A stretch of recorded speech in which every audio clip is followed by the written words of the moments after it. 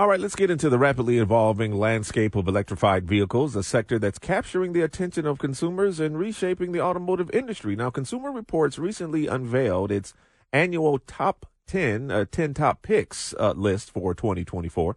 And notably, this year's list prominently features hybrid plug-ins and fully electric vehicles. These selections not only reflect exceptional performance, but also underscore a significant shift in consumer preference towards electrified options. And on the JR Morning Live line to talk more about this subject is Jake Fisher, Senior Director of Automotive Testing for Consumer Reports. Jake, good morning.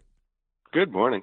EVs are prominent on the top 10 list of Consumers Report. Can you kind of walk us through some of why the standout picks came out in this category? Yeah, sure. No problem. What's interesting about it is, we talk about a lot about EVs, right? Electric vehicles. But actually only one of the top picks is actually a pure EV. There's lots of other options that are electrified, I suppose, is the term, where either they're hybrid or they're plug-in hybrid vehicles. And plug-in hybrid vehicles are some vehicles, we actually tested quite a lot of them last year. We tested about 12 of them. And they're probably the most misunderstood. I think to this point, like a lot of people really understand what a hybrid is. Mm-hmm. You don't actually plug it in, but it actually just gets really good fuel efficiency. An EV, you only plug it in. It doesn't use gas. The plug-in hybrids are kind of this the dark horse, I think, in the industry of these vehicles that every day on your commute you could run on electric power. But if you have to take a trip, and anyone who drives an electric knows that the infrastructure isn't quite there yet. There's a lot of broken chargers, and it could be a bit of inconvenience. With a plug-in hybrid, you don't have to deal with that. It's interesting. I was with some auto dealers over the weekend, and they said, the first quarter is always a little slow, but they said the EVs just aren't moving, but they're seeing interest in hybrids. So does it seem that this drift, that the initial adoption that we saw that was so frenetic and so highly charged, pardon the pun, is now moving to more hybrids, or kind of a bridge to an electrified future? I see what you did there. You know what? I mean, it's a really good question. And the point is that, there are more EVs being sold than ever, but there is such a supply side. They have built so many of these EVs. They've really saturated the market, especially where the EVs stand, which tend to be kind of this high-end, luxurious, high-performance market. So there is a thirst from consumers for something that's more affordable, more practical option. Maybe you don't need to, out-accelerate a Ferrari on the way to the grocery store. And these hybrids and these plug-in hybrids can be a really practical choice. And what's interesting is that the domestic auto manufacturers are kind of really on the leading edge here, because if you look at what Stellantis is doing, Stellantis actually has a lot of plug-in hybrids. Mm-hmm. And it sounds like, and Ford with their, really the only one in game, a 37 miles per gallon pickup truck, that's one of our top picks with the Maverick. And it sounds like GM is really going to kind of switch gears a bit and try to invest in this area of hybrids, which they did before. And it sounds like they're going to come back to it. We should point out the only EV that you have as a top pick is the Tesla Model Y. That is correct. That is the only pure EV. And the reason why really has to do with that infrastructure. Because when you have a Tesla, it's a different animal. It's a different experience, because the Tesla superchargers are that much better than the experience you have with any other EV. Jake, only 3 of this year's top picks are carryovers from 2023, so things are changing a lot.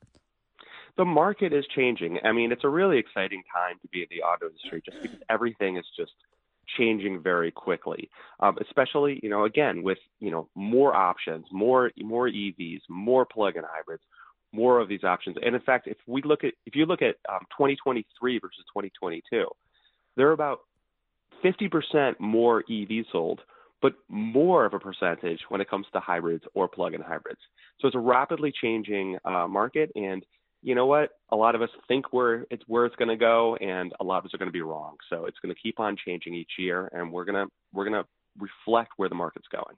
And Jake, BMW's X5, that's a plug-in. It earned the top spot in your report, the 2024 brand report card markings. What sets the BMW apart? Well, when you look at just so we launched the 10 top picks, right? So there's 10 vehicles in different categories, and then we look at the brands all together. And when we look at brands, we're not just looking at how it performs in our testing. We're also looking at reliability. We're looking at safety features, making features standard. And BMW, Subaru are kind of right at the top positions returning this year, which is kind of very impressive for Subaru to kind of, hold its own against much pricier car companies.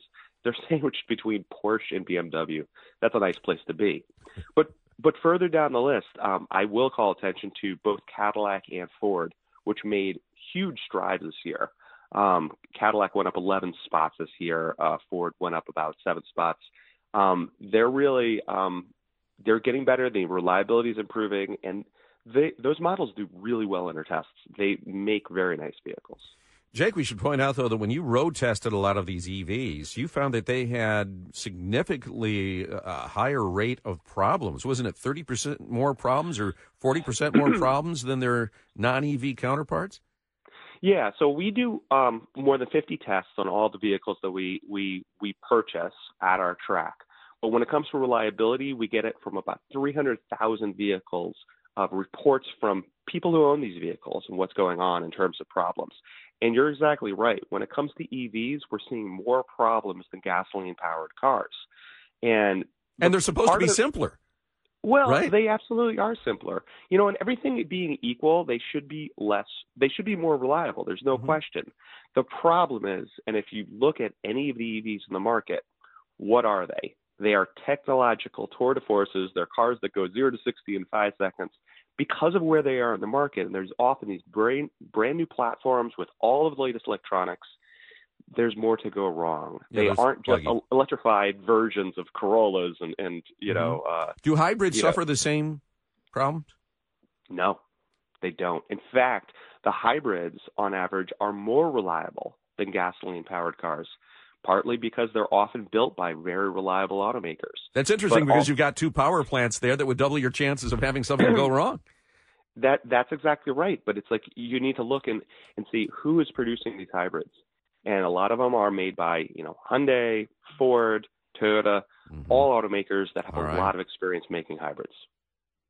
Jake Fisher, Senior Director of Automotive Testing for Consumer Reports. We appreciate your time and your expertise. All right, you're welcome. JR Morning continues after this.